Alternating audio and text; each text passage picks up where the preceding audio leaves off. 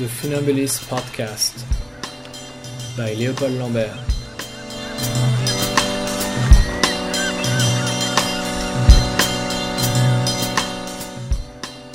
Today, Muslim French and the Contradiction of Secularism with MAYANTHI FERNANDO.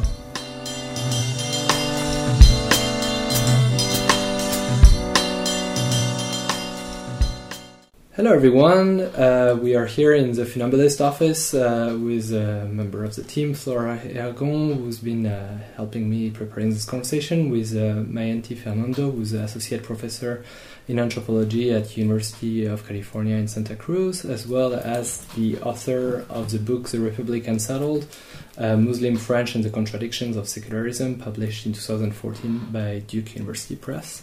Hello MAYANTHI. Hello, thank you for having me. No, thank you for taking the time during your Paris stay to talk with us in our office.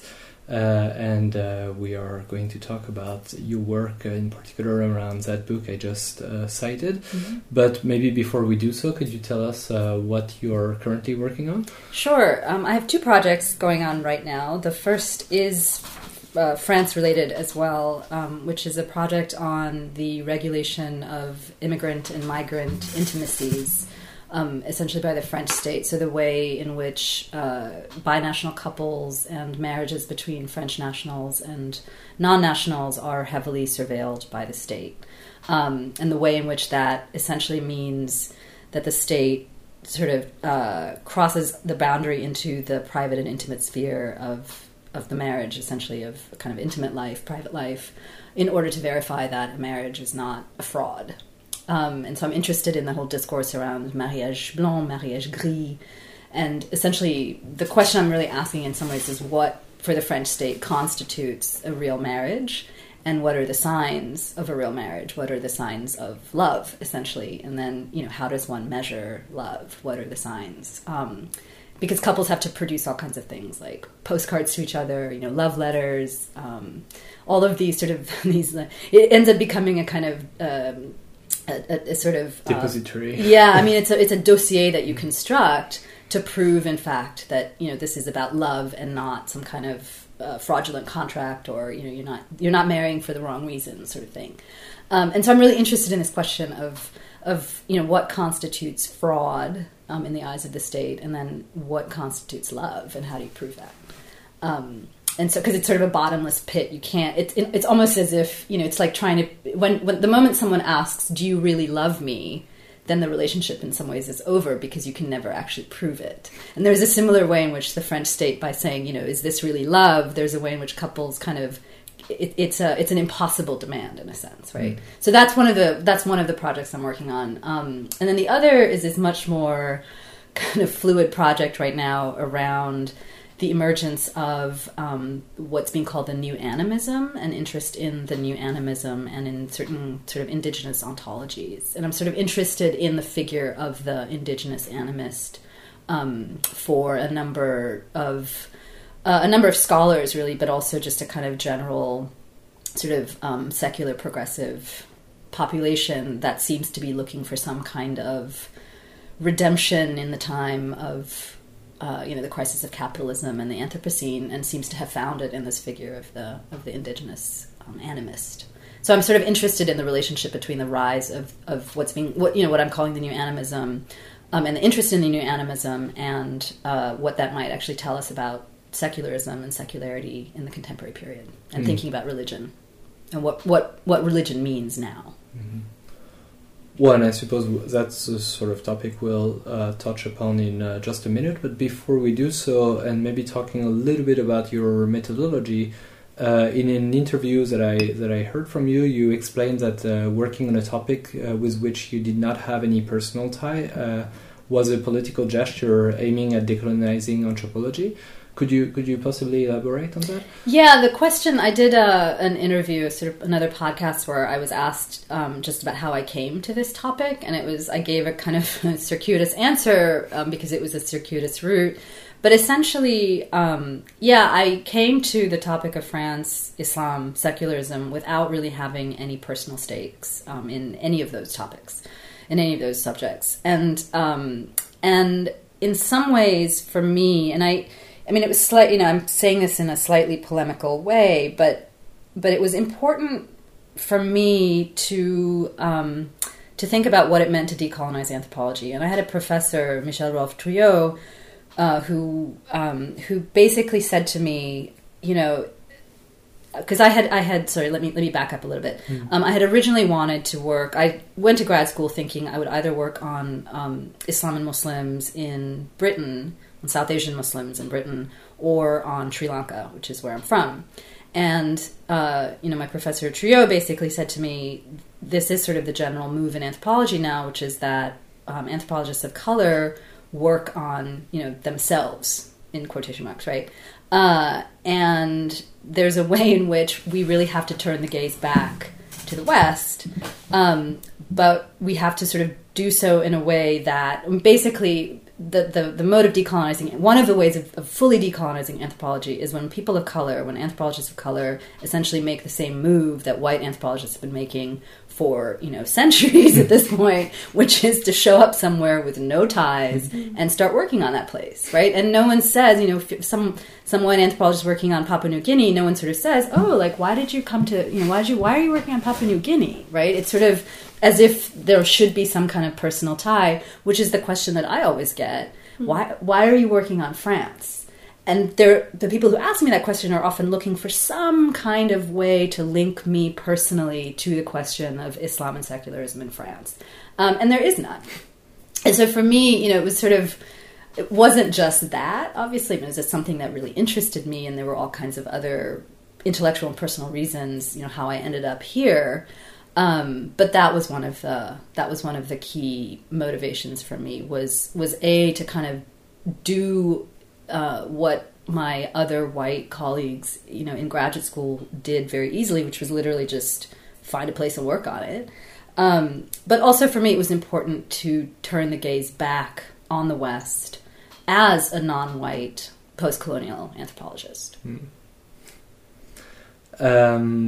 So if we now really dive into the works that you've been assembling in the Republic Unsettled, we can see how in the last 15 years the notion of secularism, or even to be even more specific, we usually use the French notion of laïcité, which is even more specific to the French context. But so this laïcité as defined by the 1905 legislation that strictly separates religious institutions from the state, how this notion has been dubiously interpreted and instrumentalized in formation of structural Islamophobia. So we could perhaps talk about nationalism in this context, but I think that would suppose that French Muslims are external to the citizenry if you insist on this notion. And something that you actually point out with the oxymoronic phrases that are usually used in the French context, like third-generation immigrants, right. which is right. which is a very commonplace in French language, but doesn't make any. I mean, it's very grotesque if we think about it. Right. But so maybe rather than nationalism, we might want to talk about republicanism, and I'd be interested to hear you speak about how this violent process operates through those principles of secularism and perhaps universalism as well. That's a huge question. Yeah, I will try to. I'll try to answer it in different parts. The first is that I want to sort of I want to be a little bit more precise, or at least I want to push against this idea that the 1905 law was a strict separation of the religious and the political. Because part of what I argue in the book is a couple of things. One is that the 1905 law was able to be what it is, in some ways, to enact an ostensible strict separation between church and state, between religion and politics, in part because of a centuries-long process of the transformation of Catholicism, Protestantism, and Judaism already. So the state had, before 1905, undertaken a fairly state-heavy process of transforming these different traditions, especially Judaism, but also Catholicism and Protestantism too. The second thing I would say, though, is that the 1905 law is not, in fact, a strict separation of religion and politics. And I know that the French love to have this idea that somehow laïcité is very special and it is a strict separation in a way that one doesn't find in other countries. But in fact, the 1905 law, as a lot of historians and other scholars will tell you, and I'm not the only one saying this, was in fact a compromise in a lot of ways with the Catholic Church. And in being a compromise with the Catholic Church, there are all kinds of ways in which religion and politics are actually imbricated in the very law, right? The 1905 law. So you have, first of all, it was never applied. It's actually never been applied in Alsace-Moselle. So there's an entire region of France in which the 1905 law does not apply, where church and state are not even discursively separated, legally separated. And then the second thing I would say is that there are all kinds of exceptions built into the 1905 law. So any religious edifice built before 1905, the state pays for its maintenance, right? That's mostly Catholic churches. There's a way the state pays for, the state pays the salaries of hospital and prison clergy, for example, Catholic, Protestant, and now Muslim as well. So there are all kinds of exemptions built into the law itself. And then the other thing too is that there were a series of laws after 1905 that also enable this imbrication, I would say, of the religious and the political. So, for example, you probably both know this, but the state subsidizes a lot of private Catholic schools, right? Mm-hmm. Again, private religious schools, most of them are Catholic. So there's a way in which this idea of a strict separation is actually a little bit of a myth, both in the law itself and in the fact that the law wasn't applied in Alsace-Moselle, nor was it applied in Algeria, which at the time obviously was still 3 departments of France, right? So that's the first thing I would say, is that one of the things that I think we have to come to terms with is that secularism is not so much the separation, and this is not to say that somehow the 1905 law isn't really secular, but rather to say that we have to think about secularism, of which laïcité is a part. We have to think about secularism and laïcité not so much as a separation of the religious and the political, but rather the regulation of the religious by the state, which is what you see in the 1905 law. So that's the sort of first thing, and that's part of the argument about secularism that I'm trying to make. The second part of your question, I think, was about the relationship between nationalism, secularism, republicanism. And I think that there is certainly a way in which you find a much more identitarian laïcité in the present moment than you did, even 20 years ago, right? And that there certainly is a way in which certainly the extreme right has suddenly embraced, secularism as somehow this French national, identity.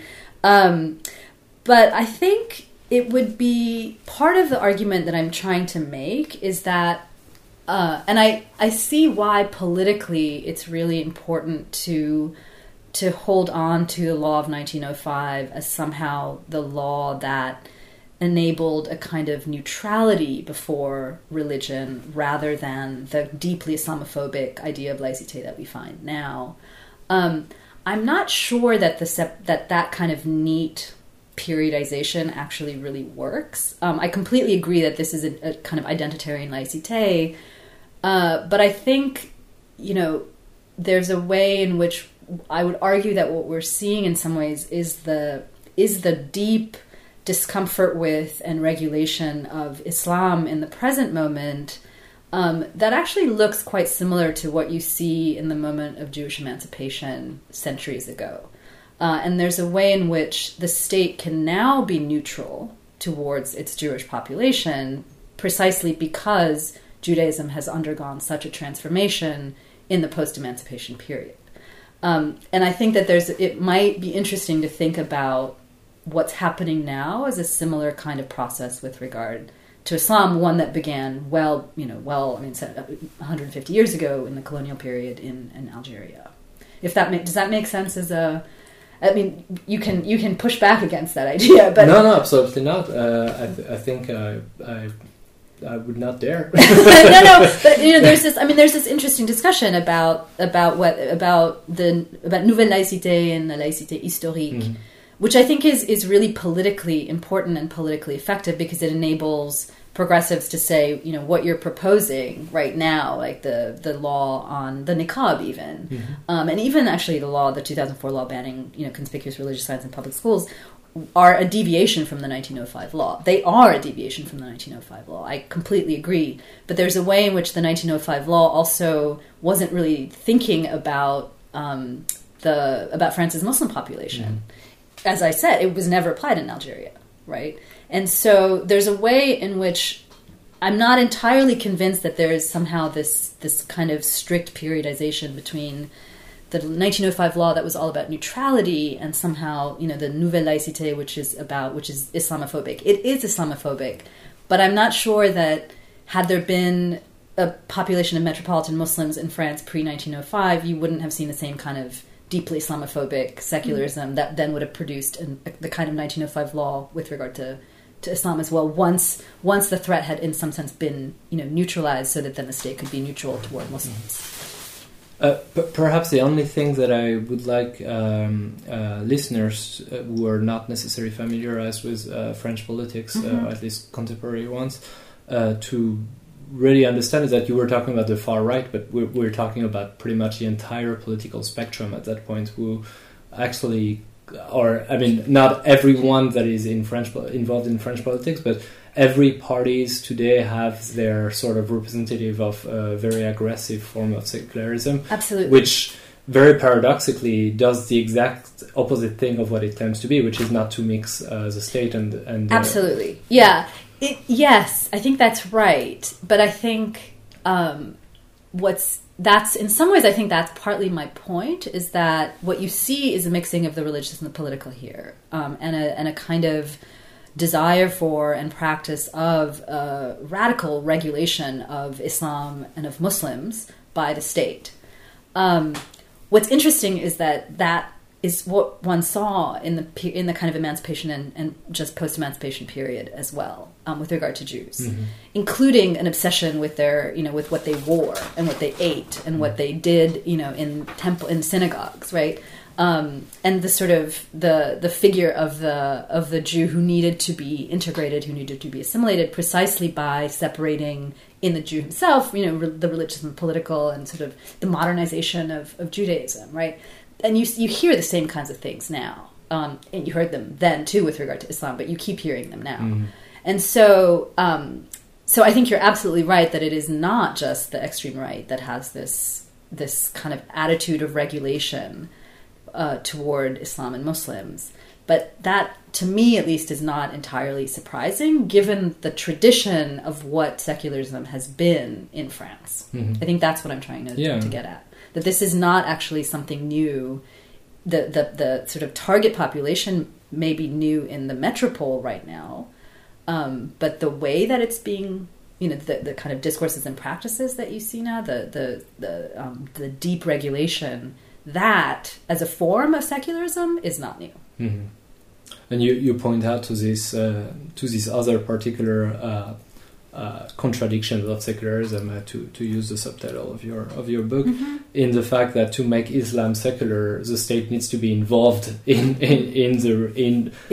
producing a sort of institutionalization. Exactly, in producing a sort of Islam de France, right, and a kind of proper Muslim subject who will learn to separate the religious and the political, right? But that Muslim subject, that proper Muslim subject, who knows how to separate the religious and the political, is produced precisely by the state getting involved in the business of turning this religion into a so-called proper religion, basically. Right, that's the paradox of laïcité. So in the book you also operate a change in the way the claims of French Muslims, or Muslim French as you call them, make from the usual right to difference, usually claimed by minorities in various societies, to the right to indifference that would normalize the community amid the French society. It seems to me that in the recent years, the political struggle led by young Muslims and other anti-racist activists has been rather insisting on the right to difference, inspired by historical and contemporary political movements in North America. And would you agree to say that one of the problems might be that both difference and indifference refer to a part of the citizenry that is considered as a norm, and so insist on the differential aspect to begin with? Yeah. I think what I was trying to get at, so the right to indifference was a phrase that one of my friends used when it was just during an interview with him. We were talking, and I was saying something about the right to difference, and he stopped me and he said, no, we don't want the right to difference. We want the right to indifference. On veut pas le droit à la différence, on veut le droit à l'indifférence. And I didn't immediately understand what he was saying, and it took me a little while to sort of really suss it out, but it became an interesting way to think about the kinds of claims being made by these people that I'm calling Muslim French, i.e. Muslim citizens of France who are Muslim. And I was working mostly with people who would understand themselves as practicing Muslims. And so, yeah, I think you're right that there's a way in which the right to difference has been the way in which both scholars, but also politicians and activists themselves have often claimed their rights as citizens and as residents, but especially as citizens. But what I was trying to think through was the way in which that very framework, as you said, addresses itself to a normative majority. Mm-hmm. And in some ways reinscribes the normative majority as the site of non-difference and the non-normative minority as a site of difference, which is exactly what this notion of the right to indifference was trying to get out of. And what my interlocutor meant was that he wanted the right to practice Islam publicly, to be, publicly Muslim and a citizen at the same time, without that being a site of consternation or of him being remarkable in any way. And someone else said, on veut le droit d'être banal, right? We want the right to just be ordinary. We want people to stop paying attention to us. And I think that was more the issue. So it's not so much we want to be indifferent to claiming our rights, but rather we want to claim our rights as French citizens without our Islamité being kind of front and center of any debate, essentially, mm-hmm. right? So we want to be et musulman et français, both Muslim and French at the same time, without one of those identities being a site of any sort of problem in some ways. But the arguments that I was trying to make, and my question was maybe too convoluted for that, but was that even the right to indifference mm-hmm. refer somehow to the sort of white universalism that France is trying to really very much implement, in the fact that it goes again to this sort of what we might call in English colorblind racism, in the idea that we don't see any difference, we ignore those. So, don't you think? I think it could be read that way, but that is definitely not what the person that I was talking to was saying, and it's not what I would say either. It's not to say that there are no differences. It's to say that the polity, France, is made up of cross-cutting heterogeneities that might read as difference, but the very notion of difference requires non-difference, right? It's a kind of polar argument here. There's non-difference and difference. And difference is only difference to identity. Mm-hmm. Whereas indifference in some ways gets you out of those two poles, because, so it's not colorblind racism to say, like, we don't see race, right? It's to say, no, we do see race, and it should make no difference as to what people are. But I'm not claiming. It's sort of saying I'm not different. I'm French, right? That's the claim in some ways. So, but it's not I'm French and I'm not a racialized subject, or I'm not Muslim, or whatever. Frenchness here actually includes all of those cross-cutting heterogeneous identities of Muslimness, of queerness, of, blackness, of whatever, right? So it's actually a radical reimagining of what France is as a polity that encompasses all of these various kinds of what we might call differences or identities, right? So it's basically a claim to identity without a claim to difference, which I thought was actually an interesting, politically at least, sort of theoretically and politically, an interesting way to go, because it does get you out of this. To me, at least, it gets you, again, theoretically out of a notion of majority-minority. Mm-hmm. And it's sort of a claim that France is actually this radical heterogeneity of vastly different differences or identities, whatever you want to call it, right? But at least in sort of political theory, it's a way of really decentering a notion of a normative majority. Mm-hmm. It's not to say that racism doesn't exist. It's to say racism shouldn't exist because there actually is there's no natural majority, right? There's no natural identity and no natural difference. Mm-hmm. And so it's sort of a radical problematization of the kind of the fixed ontology of difference and identity. Does that make sense? Yeah, I think it does, and I think maybe Flora had an additional question to that matter, so that might even allows us to dig a little bit further. Yeah, I think it's really related, because I was about to ask, like, what do you think about, like, given the context today in France, mm-hmm. what do you think about this, like, theoretical thing of right to indifference given the political context today? And, like, because I would say that today in France, maybe the indifference project could be like instrumentalized to integration project. What do you think about, could this plural republic mm-hmm. like, I think it's what you're saying. What do you think could it be possible to talk about that today in France? And like, yeah, no, it's a good question. Without being multicultural or like, you see? Yeah, I think the problem... So for me, the problem with multiculturalism is that it continues to recenter a white majority as the norm.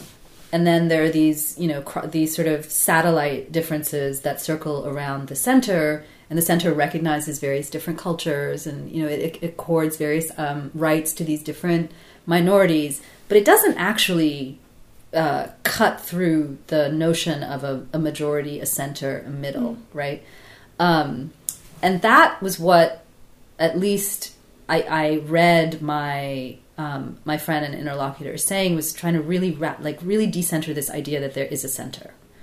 I think indifference, sure, it could be instrumentalized, but it depends on what the identity in question that is being claimed as a right to indifference would mean. So for my interlocutor, it was a very publicly Muslim identity that would be very difficult to count, for an assimilationist, integrationist Republican project to countenance. And I think, in some ways, what would be, and this is something that I've been thinking about as well, and trying to write about after the book, is I've been talking about the right to indifference from the state. Mm-hmm. I think what you're increasingly seeing now is our movements who are also practicing, and not just claiming, but practicing a right to indifference to the state and to the majority, which is a different kind of proposition too, right? Mm-hmm. So you movements who just really don't want anything to do with the majority, with the state, with any kind of normative center, who are basically saying, it's not even we're making demands on the state. It's rather we're turning our back completely on the state and on the majority, and we're just going to basically, you can call it a retreat into communitarianism or whatever. I don't like to use that term because it's so pejorative in France, communautarisme. But a kind of a turning away from the state and practicing in some ways an indifference to the state rather than simply claiming indifference from the state, right? Mm-hmm. And that to me is sort of that's really interesting politically, I think. And would you say it would be like a back to a right to difference, or it's not the same thing for you? No, because a right to difference remains a claiming of a right on the state, okay. Right? So here there's no right being claimed. It's actually an indifference that's being practiced, which is much more radical in some ways, because it just refuses any kind of game of recognition that the state is playing with its minorities, right?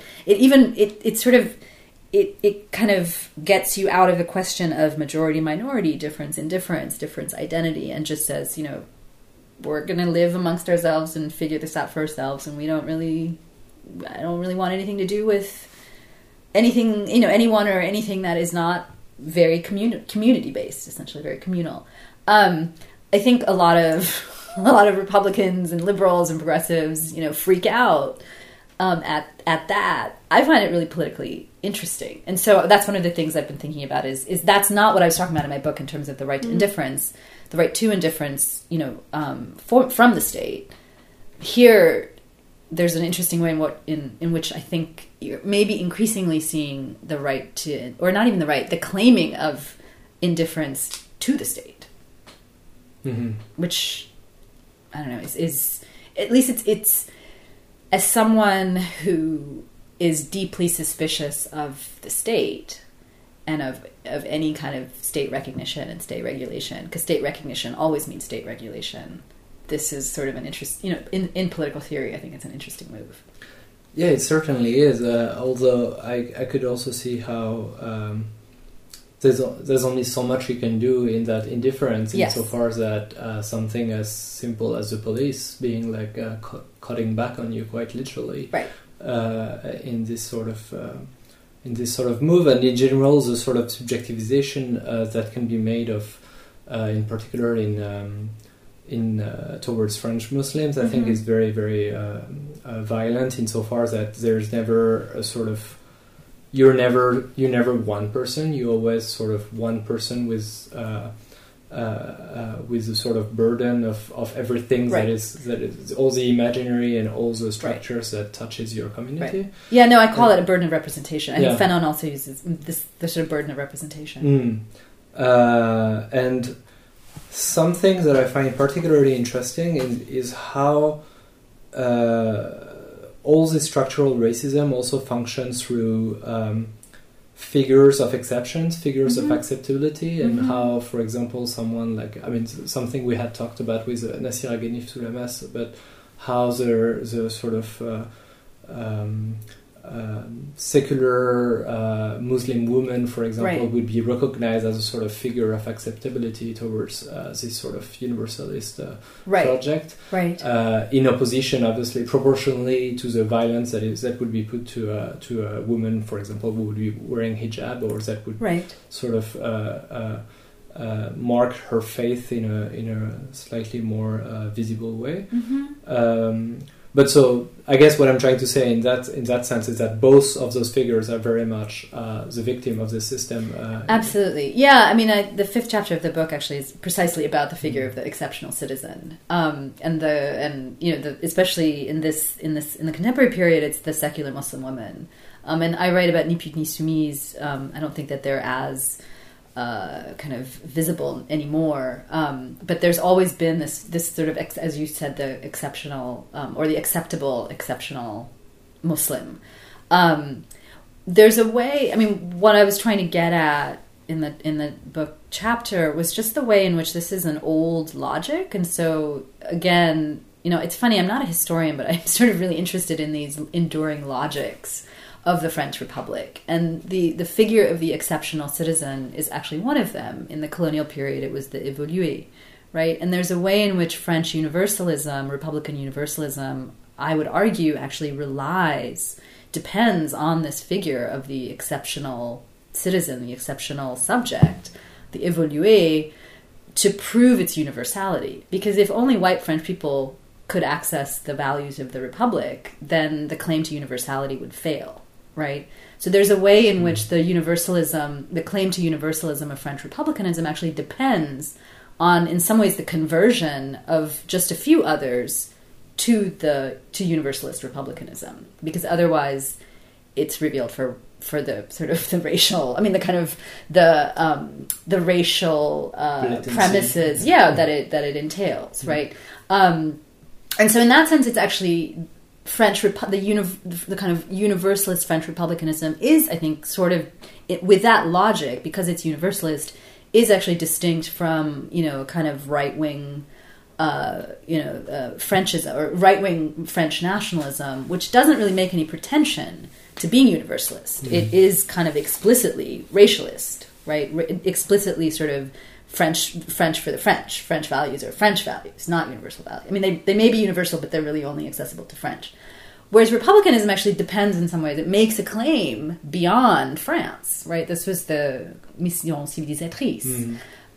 You can't have a mission civilisatrice if civilization is always going to fail. So there has to be a kind of mechanism to keep the universalism going in some sense. And that, I think, is the figure of the exceptional citizen. So you see it in the colonial period and it's mostly male évolués, male, colonial subjects who access French citizenship on a very exceptional basis. And now I think you see it with a secular Muslim woman who in some ways proves both the universality of republicanism but also now of secularism. Right, so look, Muslims can be secular. Look at these secular Muslim women. There are very few of them, right? I mean, that's the discourse. So it's a really interesting. I think it's a really interesting sort of figure that gets at the heart of the logic of universalism that we were talking about earlier. That is French republicanism.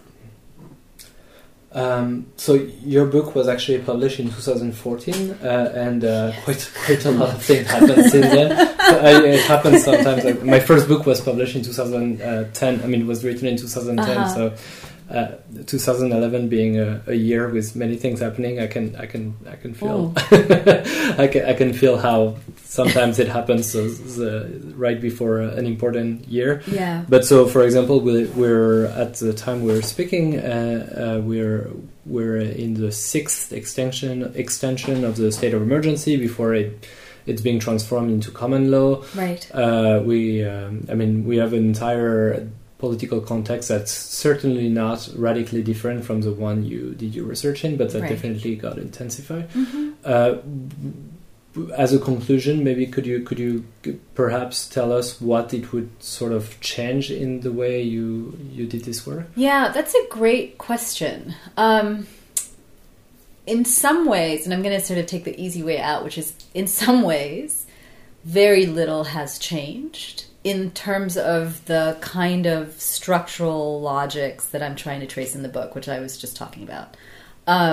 So there's a kind of eerie way in which the analysis remains pertinent, but the players have changed. So the activists have changed, the politicians have changed, the institutions may have changed, but the sort of structural logic at work is in some ways very much the same with regard to the way that secularism works, with regard to the way that republicanism works.